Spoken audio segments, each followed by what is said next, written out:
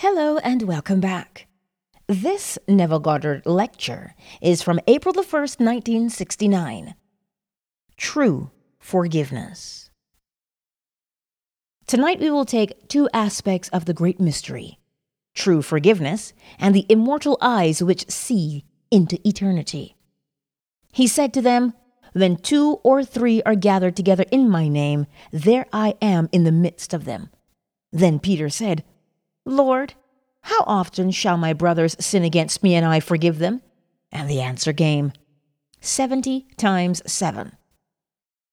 The art of forgiveness must be practiced daily, but first we must learn how to forgive. Repentance and faith are conditions of forgiveness, but true forgiveness is forgetfulness. Christianity and its doctrines make no sense to the worldly wise. So why are people Christians? The promise that the dead will rise doesn't make sense to the mortal mind when the body is cremated and burned to ash. Yet, only by believing the story of redemption can you truly forgive. You must learn to distinguish between the eternal human who occupies a state and the state itself. This is the only means to forgiveness. All scripts are written for actors. In the play, the actor cast in the role of a murderer must play that part, and so it is with this world. God, the author, wrote the script and plays all the parts, while wearing a mask called another. If you will learn to distinguish between states of consciousness and their occupant, you can forgive everyone. How? By identifying the one you would forgive with the ideal he failed to realize. The highest ideal would be to identify him with the divine image itself.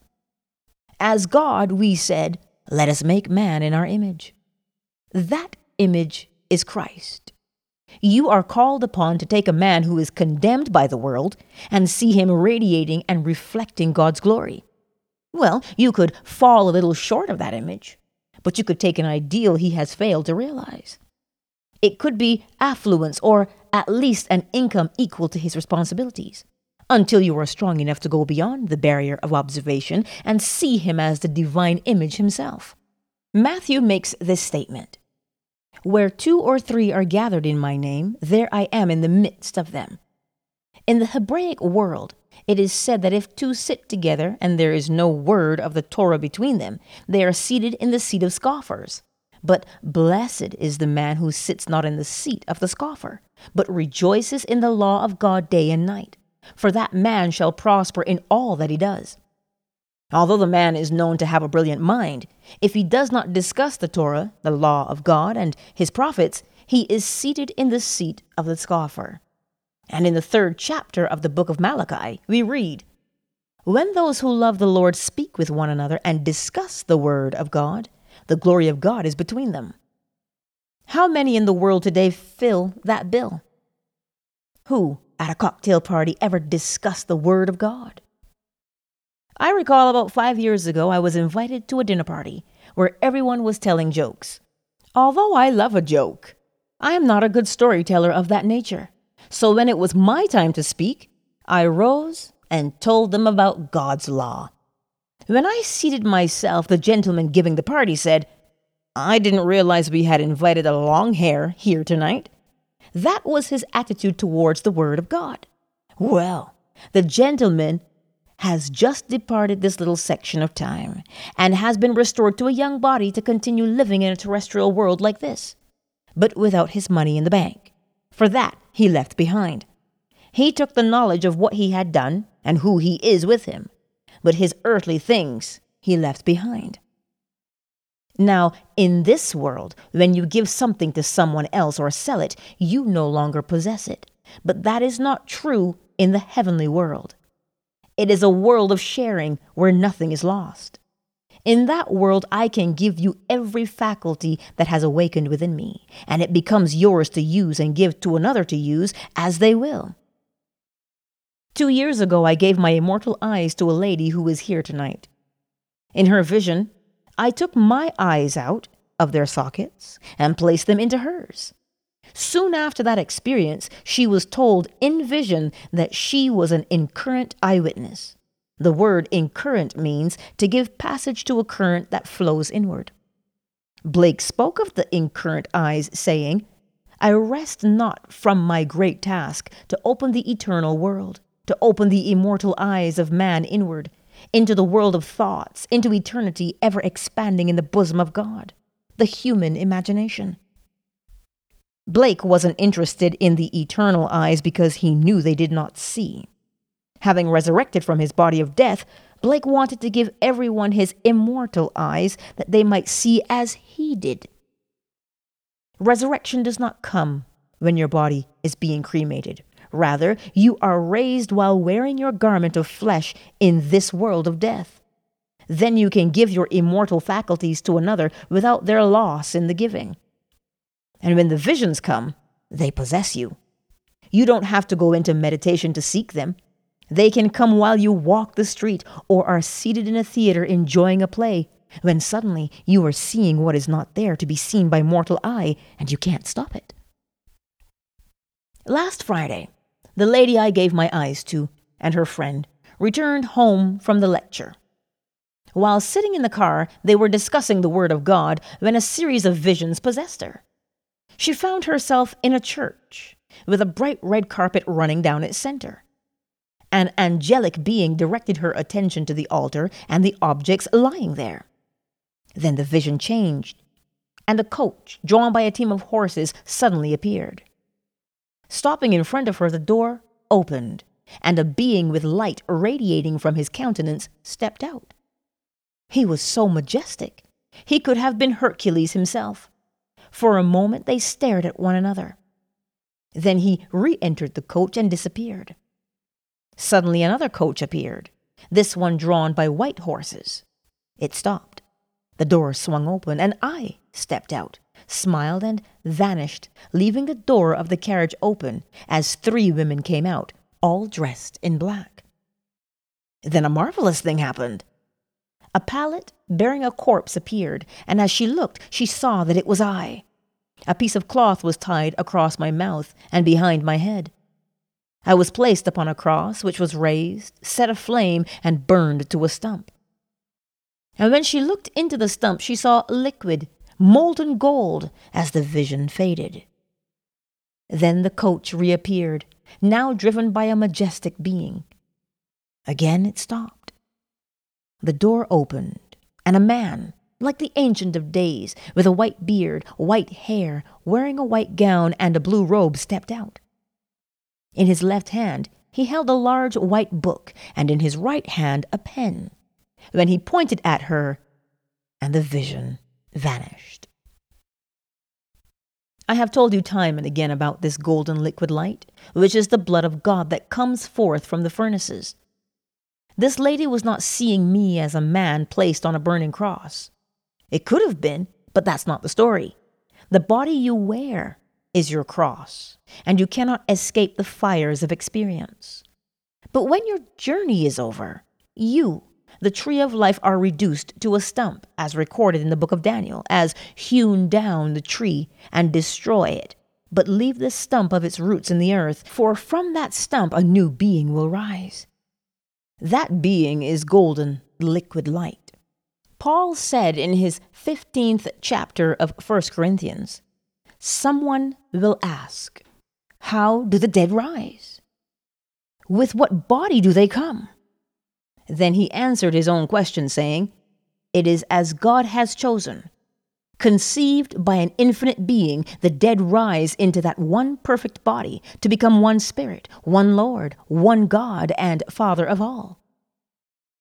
This one body contains all of humanity, yet is unique to everyone. What it is like I cannot tell, but you will know it when you, as golden liquid light, fill it with yourself. You, as molten gold, will rise up like a serpent into that heavenly state to be cast into the body God has chosen for you, and it is unique. It is waiting for you, and no one can fill it but you. In the end, everyone is redeemed in that one body to know himself, to be the one Spirit, one Lord, one God and Father of all. Don't try to compare your mortal frame to your immortal self, for it cannot be done. Paul made it so distinct, saying, "It is planted in weakness. It is raised in power. It is planted in dishonor and raised in glory." This is true for every child born of woman. Having risen from the state of death, it is my choice, my privilege, to give my eyes to whomever I will. I gave them to her, and she in turn gave them to her friend, whose experience I will now share. Having heard her friend relate her visions, she retired that night. And as she fell asleep, she saw a match strike the earth, and it instantly burst into flame, reminding her of the plains of Kansas when the sun rises, for it is like a flame spreading across the prairie flatness. Then a dark object came out of the center of the flame and approached her. Moving in a serpentine motion, it placed itself upon a cross, which immediately rose from the earth and stood erect. As she watched, the serpent transformed itself into a man hanging on a cross. But instead of being on the cross, he was in it. This lady saw the transformation of a serpent into a man being transfigured on a flaming cross from within. As you can see, these visions parallel each other, confirming the truth which I have shared with you. You have an immortal body in paradise, while you wear your mortal body in this world of Caesar and fight with shadows. Although there appear to be others here, there is only God. The world seems to be multiplied by billions of people, each separate and individual. Yet there is only one being who is God, fragmented into garments of flesh. But the day is coming when, as molten gold, you are gathered together to form one being. Retaining your individuality, I will know you and you will know me. But the body we wear there is not like this one. Having been raised from the dead, when I revealed myself in the lady's vision I shared with you tonight, she knew me, and then I vanished from sight. Others will see me in different roles, for I am a protean being. I can display the fact that I have risen from the dead, but I cannot reveal my risen body until you arrive where I am. Not understanding the resurrection, man thinks it takes place when the body dies, but it happens while you are here in this world of death. Everything here is dead. The animal is killed before its meat is consumed. This is true of the bird or fish, fruit or vegetable. So the last enemy to overcome is death. While we are here, we fight against shadows as we think he or she is another. But there is no other, for we are all brothers, all sons of God, who collectively form the one being who is God. He who is the maker of his sons is housed in each one of them. Say, I am, and you have revealed God's name. Now, if you would forgive another, you must learn to distinguish between the immortal I and the state into which he has moved, either wittingly or unwittingly. As Blake said, you can see by what I teach, I do not consider the just or the wicked to be in a supreme state, but to be every one of them states of the sleep into which the soul may fall in its deadly dreams of good and evil. If you truly love another, it would not matter what he or she did. You would forgive him. I don't care what my mother would do. I would forgive her or any of my brothers. I have expanded my circle to include friends and enlarged it to encompass those I do not presently know. For in truth, they are all my brothers. The man who said, "Go and tell my brothers I am ascending unto my Father and your Father, unto my God and your God," had pushed out his circle to encompass all, because he knew there was only one being who was playing all the parts. So you cannot truly forgive unless you can discriminate between the being who occupies the part he is playing and the part itself. Then you can identify him with what you know he would like to be. And to the degree that you are self-persuaded that he is occupying the new state, he will become it. It's entirely up to you to practice the art of repentance, which is a radical change of feeling. A friend may have committed an act of violence and admitted his guilt. Practice the art of repentance by separating your friend, the actor, from the part he played, and identify him with the part you know in your heart that he would like to play. Persuade yourself it is true, and to the degree you are self-persuaded, your friend will be transformed into and occupy that state for all to see. The first words recorded in the book of Mark, the earliest gospel by date, are, "The kingdom of heaven is at hand. Repent and believe the gospel." I call upon you this day to believe the story of Christianity. And if you believe and are a Christian, you will put it into practice. Christianity is the fulfillment of the promises Jehovah made to man. When the story of Jesus Christ is reenacted within you, you have fulfilled God's promises to Israel. Then tell your story to those who will listen. And while you are moving in your heavenly sphere, you will select those to whom you will give your eyes. Selection comes from wisdom, which is from above, not from below. On this level, if I had to give my eyes to one, it would definitely be my wife, and next to her, my daughter. But on a higher level, where there is no uncertainty as to who should receive them, I gave my eyes to a lady I only know at a distance. I have never seen her home, nor has she ever been to mine. I love her like a sister, but I certainly have never seen her socially.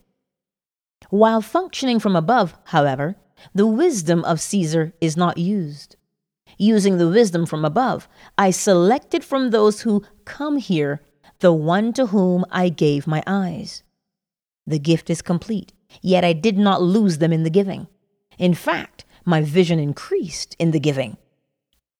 The visions come when you least expect them.